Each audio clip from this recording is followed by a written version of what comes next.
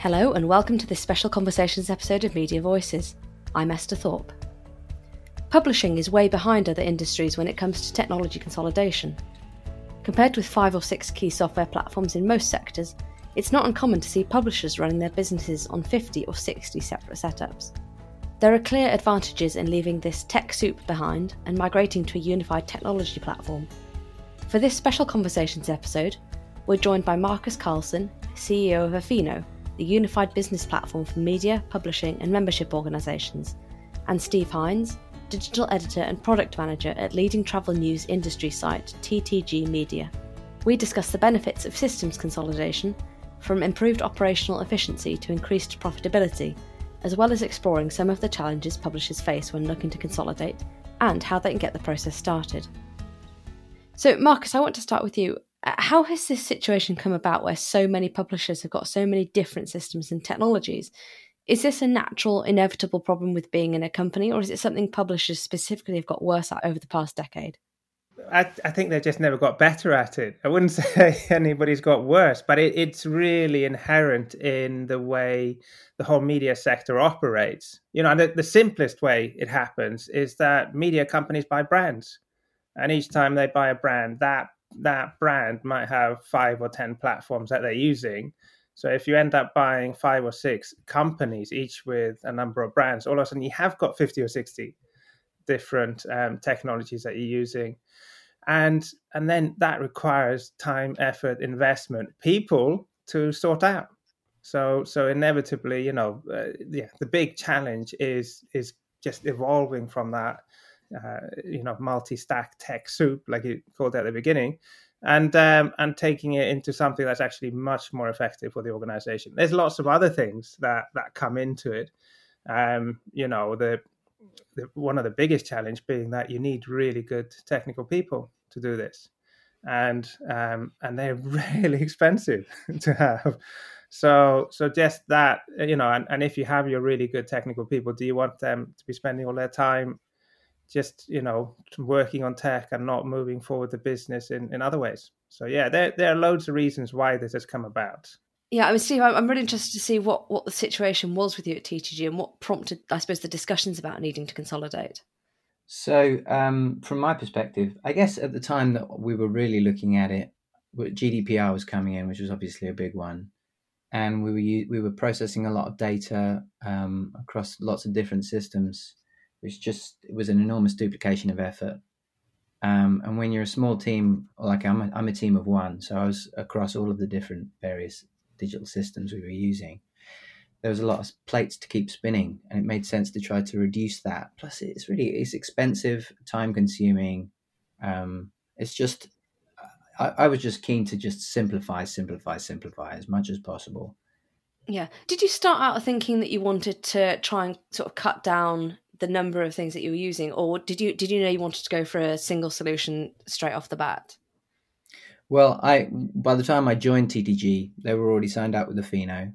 We were using we were paying for other systems that did what I knew Afino already did. And it just made sense to me, especially if you're looking for something like the single customer view, where everything that a viewer or reader, whatever, engages with your brand, it would be nice to have that all in one place. And all of the various engagements communicating with each other without having to worry about APIs or connections between the different systems. It just made so much sense to try to get that all in Afino running. So that meant cutting down on the external systems we were using and bringing it all into this one unified system. You mentioned the GDPR when you started that. And Marcus, I know we've discussed regulatory issues around an extended tech stack before. Can you give a brief overview of some of the issues there? Because I think a lot of publishers assume that GDPR compliance is something that they've solved now. That's an interesting one, right? Because I don't think really anyone thinks they've really solved it. Because, I think most companies are operating on the basis that, people haven't really been fined yet. And, if others haven't been fined, then, maybe it's a while until they're fined. I know that's kind of a little bit, stating it as a big statement, but it also that's what it feels like to an extent. And, I'll give you an example. We worked with one media group, and they have, I think they have somewhere between 50 and 60. Well, I know they have between 50 and 60 platforms. And Afino is the only platform they use which has a GDPR compliant user API.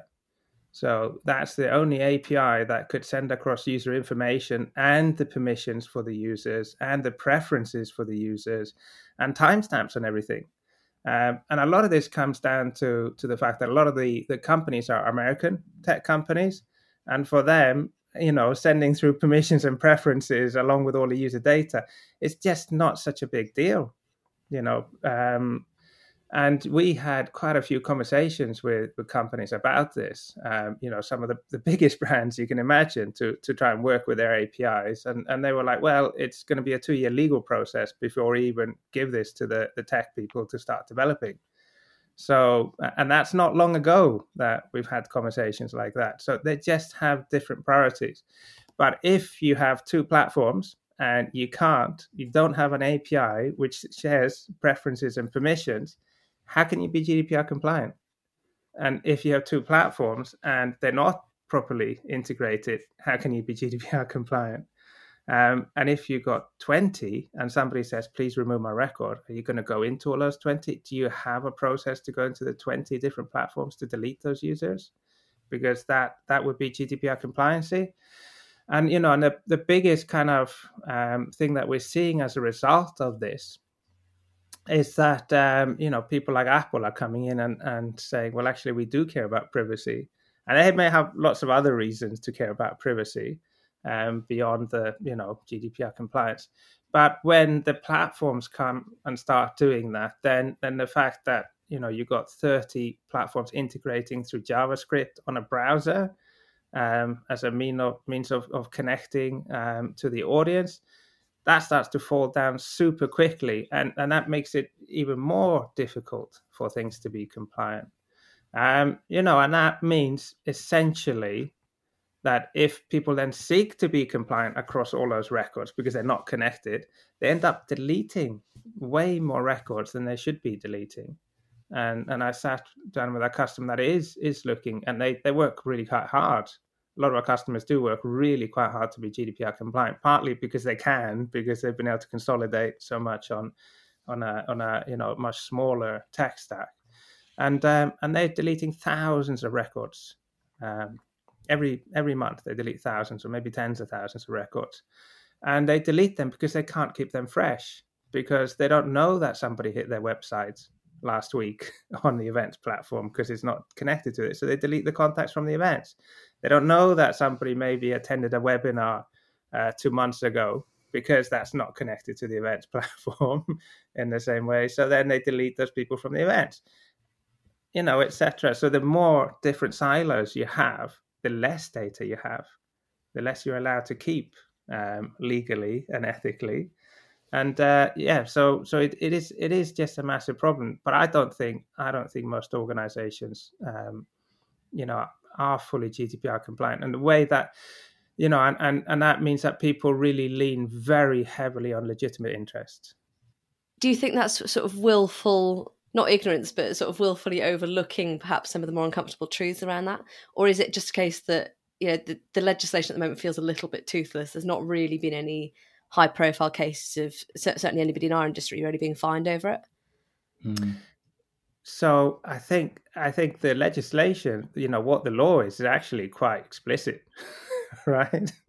But I do think the thing is that people aren't getting fined, yet. And yet, yeah, and as Steve says, yet, and that's.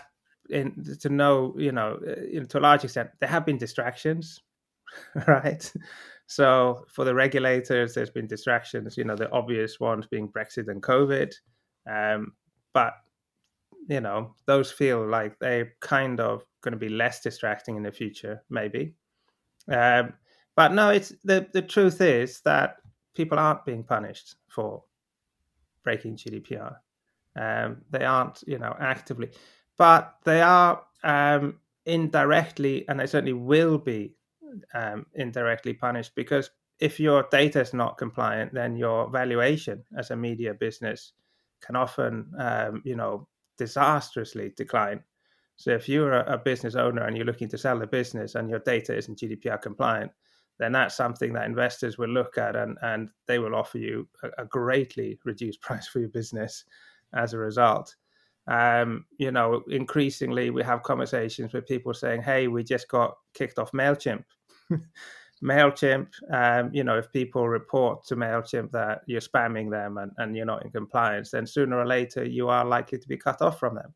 And increasingly it's that vendor risk, So Athena as a vendor, if one of our clients gets sued under GDPR and gets fined under GDPR, and we are shown to have facilitated that, then we're potentially liable for 20% of the fine. So, Oof. So as a tech provider, you really have to start protecting yourself, and your broader community's interests. If one of our clients had a huge fine, that would really affect our ability to invest in the platform, etc. So there are lots of factors outside of people just getting a fine, which will come into play, I think, over time. And irrespective, the huge challenge of being compliant is just a big issue.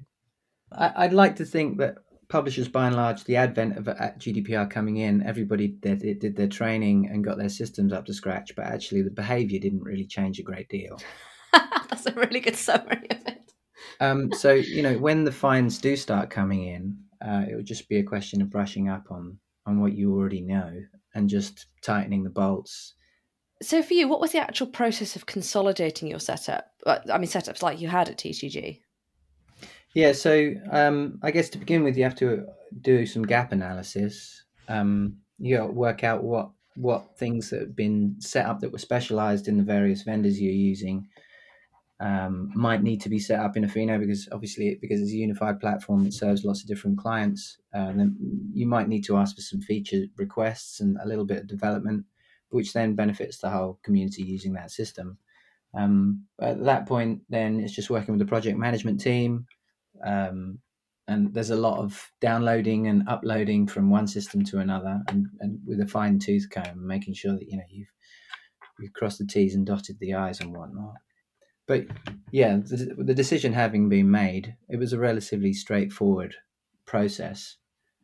But then when it's up and running, it's just keeping a good eye on it for any snagging. How long would you say that process took? I know they'd already decided on the platform, but was that how long was that sort of end to end in terms of switching things off, getting everybody up to speed with the new platforms? I think the decision to actually transfer from one to another was the much longer process. A lot of umming and ahhing, and well, this is going to be difficult, isn't it? And but when you actually get down to it, the transfer was pretty straightforward, probably a matter of weeks. Okay. But then it depends on the size of the team. Because in my case, it was all me doing it. It was just trying to fit it in between my other tasks. By far, the much easier process was the consolidation part. The decision making was and the change of I guess workplace workflows, culture. Those are the much harder things to affect. If we think specifically back on TTG, I think the simplest transition was actually a content piece, the whole publishing side. That was really easy because it was just a straightforward and move forward in lots of ways. One of the most emotive changes was the ad, the ad campaigns, the banner, the digital, the migration, from print to digital, and joining those sales methodologies together. And really evolving the way that TTG sold its ad products. That was a big change. One of the key things with the transition, it doesn't all have to happen at the same time, Esther. It can happen when the team is comfortable and when the stars align. So the subs, which happened during the pandemic, and that was just a decision to go ahead with it, wasn't it, Steve? The digital subs, yeah. And a difficult time to launch it, and especially in the travel industry, which was one that was quite and still is really under the cosh with travel restrictions and spending caps and whatnot. But yeah, we went ahead and did it at that time, and I'm glad we did. Hopefully, as the market picks up as it kind of is now. Fingers crossed that the cost of living crisis doesn't put the kibosh on it for a little longer. But having launched at a really difficult time, we're well placed for when there's a little bit more expendable income in the area. Yeah, that's a really interesting point about the subscriptions. We will come back to that. Are there any other examples you've got of how having a unified platform actually helps on a sort of practical day-to-day basis when it comes to publishing systems? Well, one is this thing. It's worth kind of talking a little bit about the challenge that Steve's having with getting people that are really used to working on a one way and migrating them across to a new way of managing their subscriptions and renewing. So Steve raised this with me last week that this was a challenge, that he was finding a challenge with people actually coming in and logging in when they maybe never had to do that before. So we ran an experiment. We've got a thing called conversion events, and what Steve's kind of done a test on is that you can send out an email in Afino. Afino knows who the person is getting the email. They can then just land on a page, and if they click that link on the email which says, "Yeah, keep me in" or "renew me for the next year," then they go to the page, and Afino knows that they've given the go ahead and they're on a list. So so instead of people having to log in, they can just go along, click a link in an email, and all that list is in Afino already. So to send that out, Steve just has to craft a message, select all the people that have yet to reconfirm their subscription for a particular time frame, and that could also actually all be set up automatically. So we've got a thing called auto renewal campaign. So when people get to the end of their subscription time frame, it automatically starts to engage with them through emails or creates a task for a customer service rep to call them, or you can even generate printed messages that you generate in a PDF and you can then send them out. But all that stuff's available to him already. So he's got this huge toolkit that he can go to and immediately solve the big question, which is, do people have to log in? No, they don't have to log in. They can just click on his page. And what we're exploring with him is that, so we use this thing called conversion events, and conversion events are very nice little features in Afino. So if somebody does this, send them a message, put them in this list, give them store credits, make them a member, put them in this group, give them a free subscription for a certain amount of time. And that's the bit that we need to now nail down in this thing, which is, and I've taken to the Afino team to go, okay, if somebody comes along, they're reaching the end of their closed circulation subscription, can I just click a link and that extends it? And what do we need to do that? And we've identified all that we need to do is to add the ability to give them a new closed circulation subscription when they click on a link. And that's a huge benefit. The benefit that Steve talked about in the middle of the pandemic, they made a no investment decision to launch subscriptions. They didn't have to buy a subscription platform. They didn't have to re-platform anything like that. They just read the guides and launched it on Afino. And there's a lot to it. And subscriptions has a huge amount to it. You've got the subscription marketing side where you have to be able to promote it, where you create the landing pages. You have all the e-commerce side for people to actually come and buy something. You have to hook it up to the paywall and the engagement wall so it naturally hands people over. You need to set on all the onboarding campaign and onboarding automation. You need the fulfillment. Now, you imagine doing that the traditional way, that's at least 3 different platforms, or going to a bureau and the bureau using 3 different platforms to do the same job on top of your stack. And then you have all the overheads of trying to manage that. Steve's done that as a bit of a side gig, right, to his day job. So so the risk and the investment and the ease is just completely different from if you had to do it the normal way that everybody else has to do it. Was that a driving factor behind then being able to launch subscriptions? Like if that hadn't been set up, is that something that the team might have thought twice about if you had to draw those different things together? I think that conversation would be not dead in the water, but you would be looking at a massive outlay of investment. Yeah. And at that point in the pandemic, there was no way that was going to happen. So that would have been parked for another era. But yeah, that was all there for us. We were already paying for it. So that's the same with a lot of the modules in Athena. We might as well use them.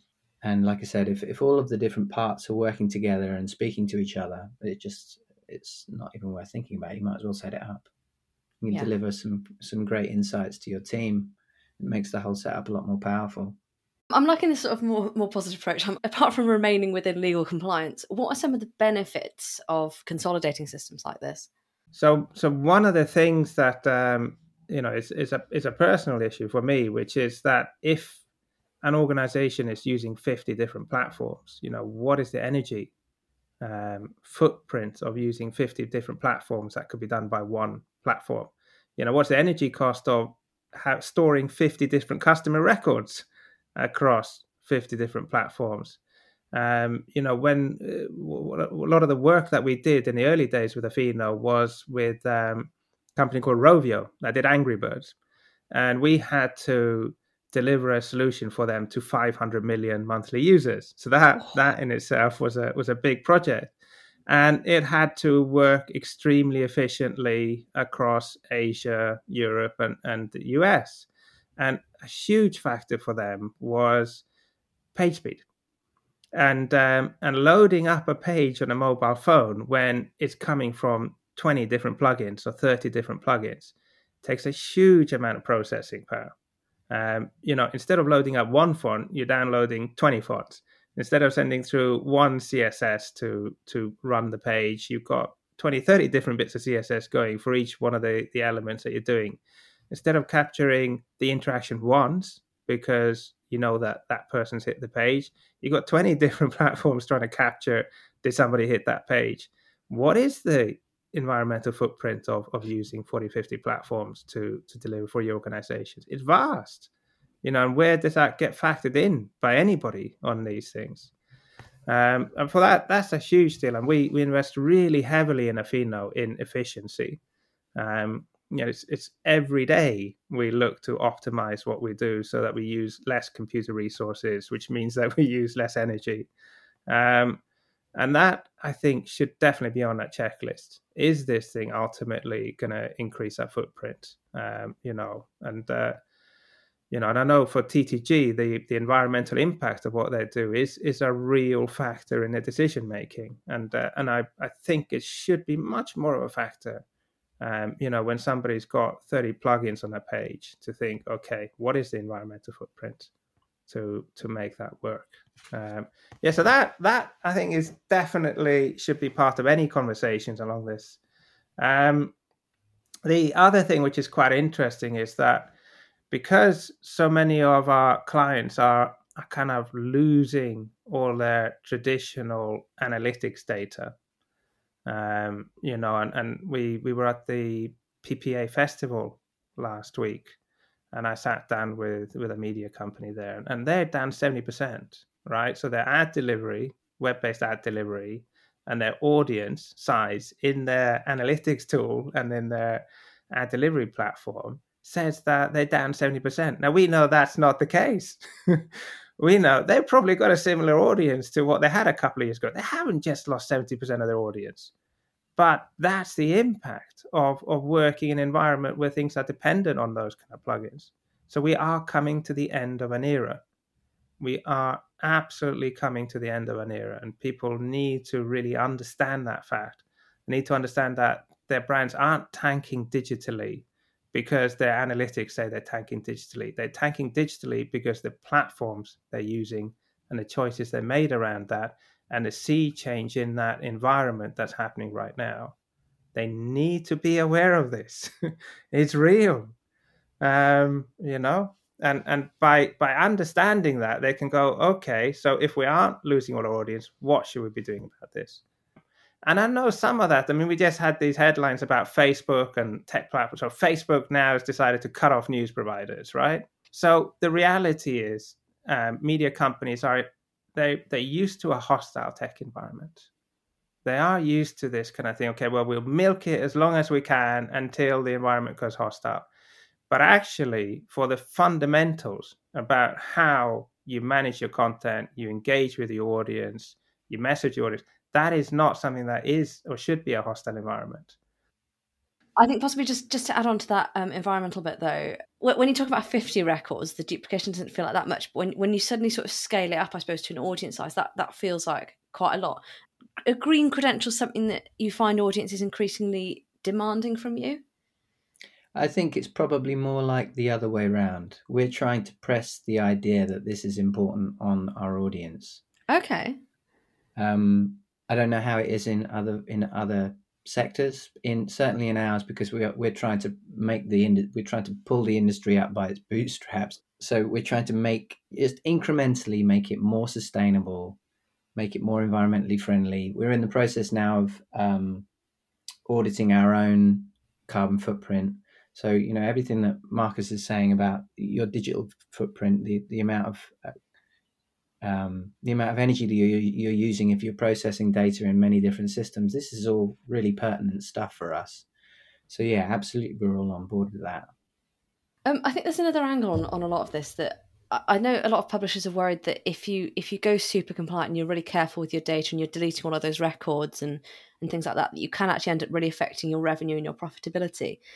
Is that the case if you're actually doing it properly, or are there sort of more revenue opportunities if you are using just sort of one platform with that whole view? There's a serious conversation that you have to have with your commercial partners. They need to understand the proposition is not so much, it's not a quantity proposition anymore, it's a quality. You're not just hitting a bunch of random people that you can't name anymore. It needs to be opted in. It needs to be users that you have good compliance with, and they know what they're getting, and you know what you're delivering to them. But yeah, your commercial partners need to understand that that's the deal now, and that's good, because that means that they're getting a much higher quality lead. Have you found that they're quite responsive to that, or some are? It depends on in our vertical, a lot of our clients would like to just hit as many people as possible the same way they have in the past. But things are changing, and I think they're starting to get to understand that there is intelligence that can be used to make smarter decisions. And so we're having that conversation and pushing it. Our whole ethos at TTG is to promote a smarter, better, fairer travel industry. And a whole part of that smarter part is just not doing the same old things that we did before, and using the data that we have, the information, the technology, and to just make smarter decisions. Look, if you get it right, so we're in this situation now where some of our clients, because they run Google Analytics, for example, alongside Afino, and they're getting only 10% of the data from Google Analytics as they used to get just 2 years ago.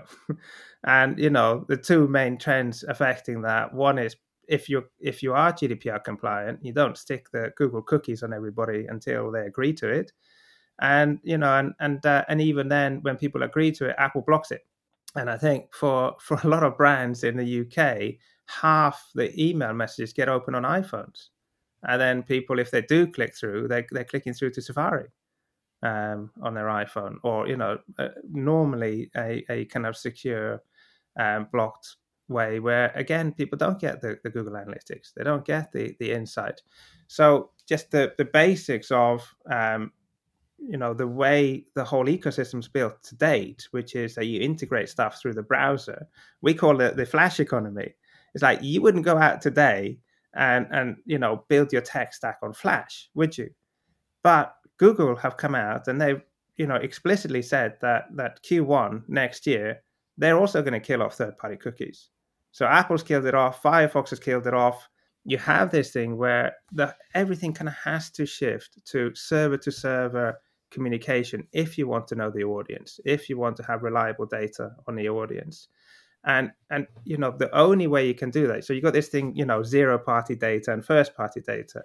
Zero party data is brilliant because that's people coming to your event and signing up for an event. That's people coming to your website and signing up for your website and giving you their details, giving you permission for you to market to them, telling you what they're interested in.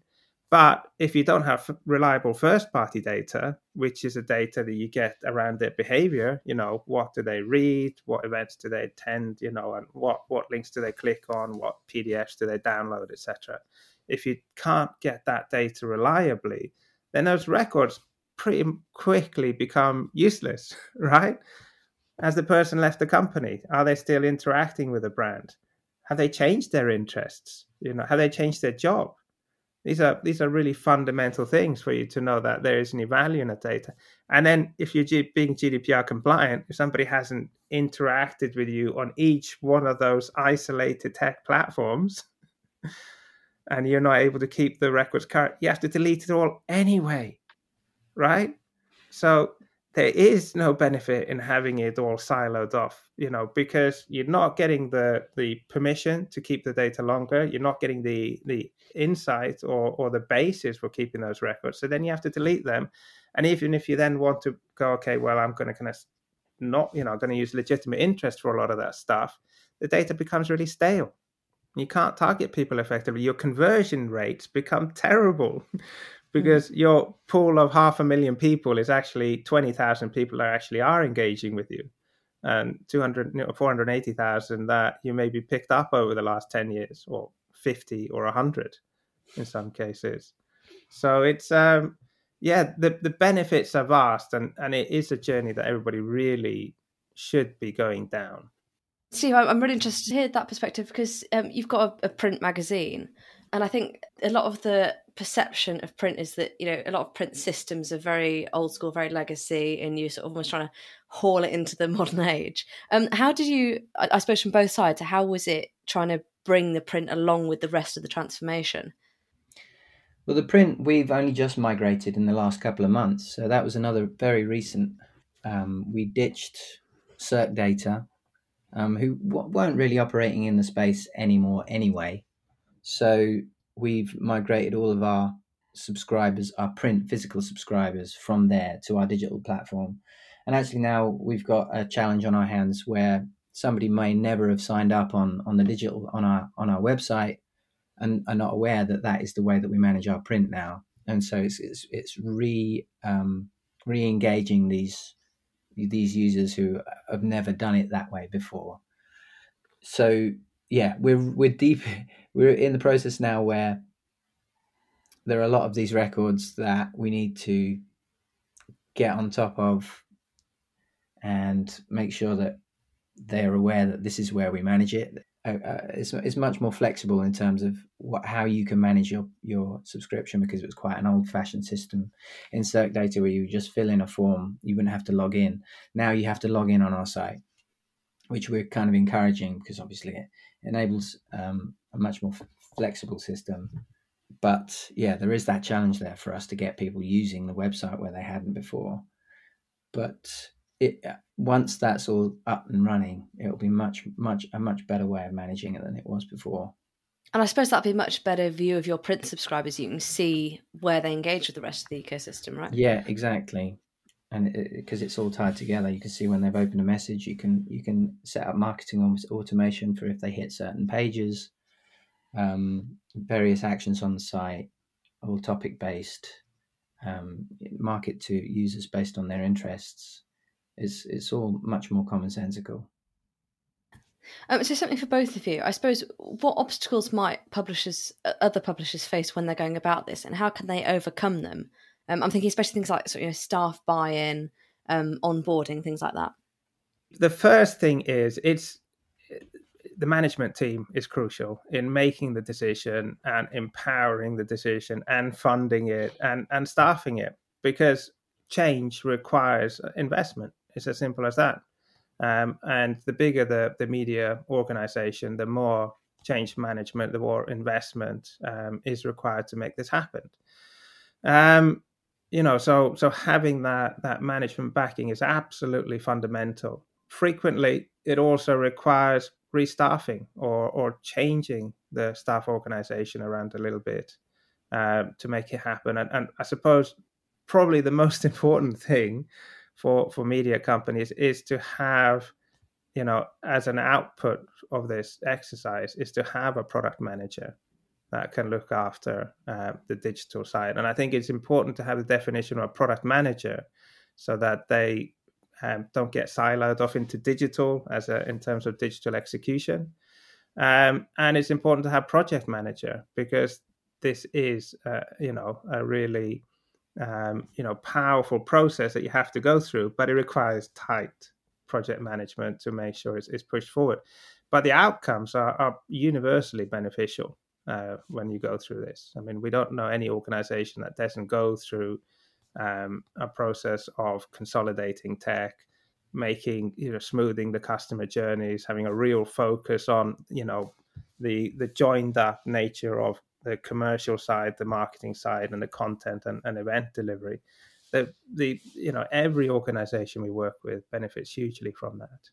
And in a small business like ours, it's much simpler. We're much more keen to try things and see if they work out. As the sort of try and fail fast ethos. But bigger companies that I've worked at before, going up and down the chain of command and umming and ahhing about whether you should try something, it's a much less effective way of working. But yeah, the staff buy-in is the big thing. People are so resistant to change. I've seen trying to change an editor's CMS and the riots that happen after that. Well, even just a little thing like when we upgraded the WYSIWYG editor in the CMS in Afino a couple of years ago, and just something like the font, the sub-editors were like, can we change the font? I can't read it. Like, really? This is something as simple as that. But, a couple of weeks later, everything was fine. It's just a matter of being agile, being prepared to try something new, and then getting on board. Yeah.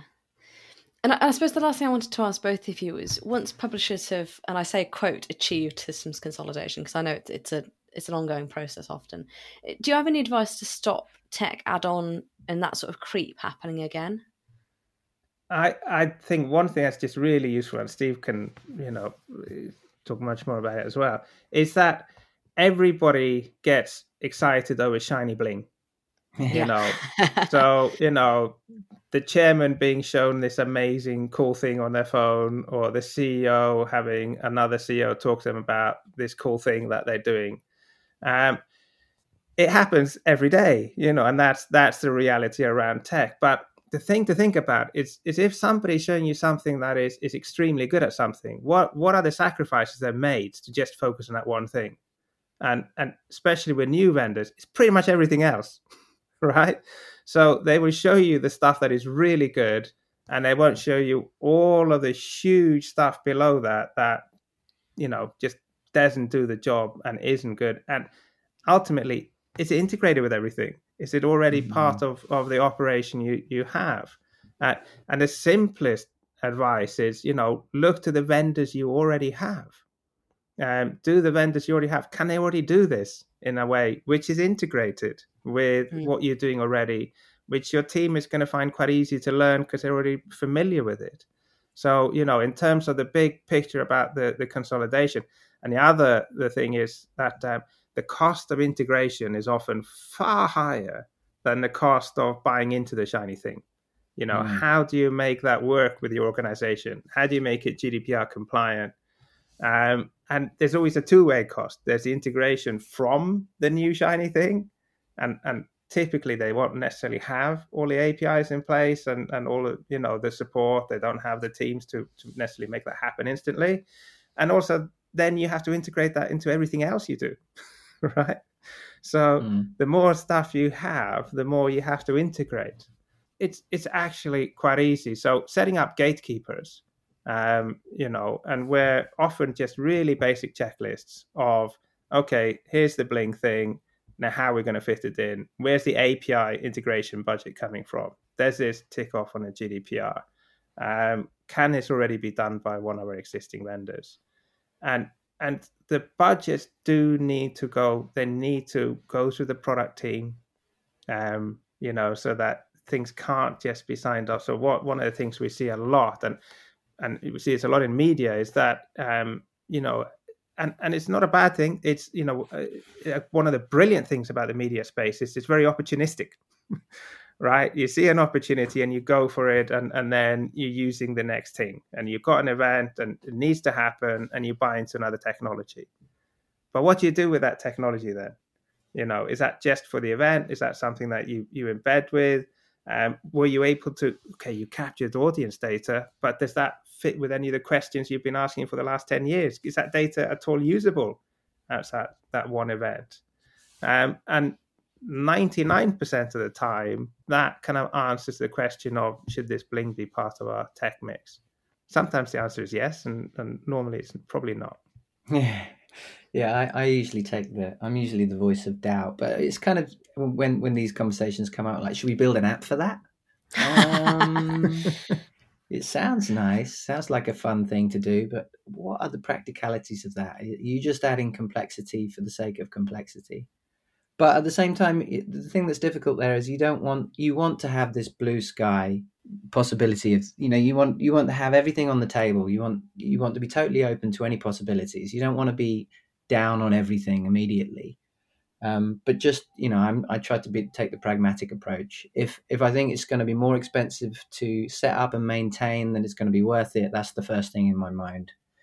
So, I don't try to get in the way of the ideation process, but I try to lay out the practicalities at the point of conception. Thanks so much to Marcus and Stephen for joining me. There's a lot to take away from that conversation. Thank you, Afino, for sponsoring this episode. They are the leading unified business platform for publishers, and they provide a complete solution for engaging with and monetizing audiences. You can find out more about them at afino.com or drop them an email on engage@afino.com. Join us again on Monday, when we'll be back with a new episode looking at the week's media news and a deep dive with another guest. Until then, goodbye.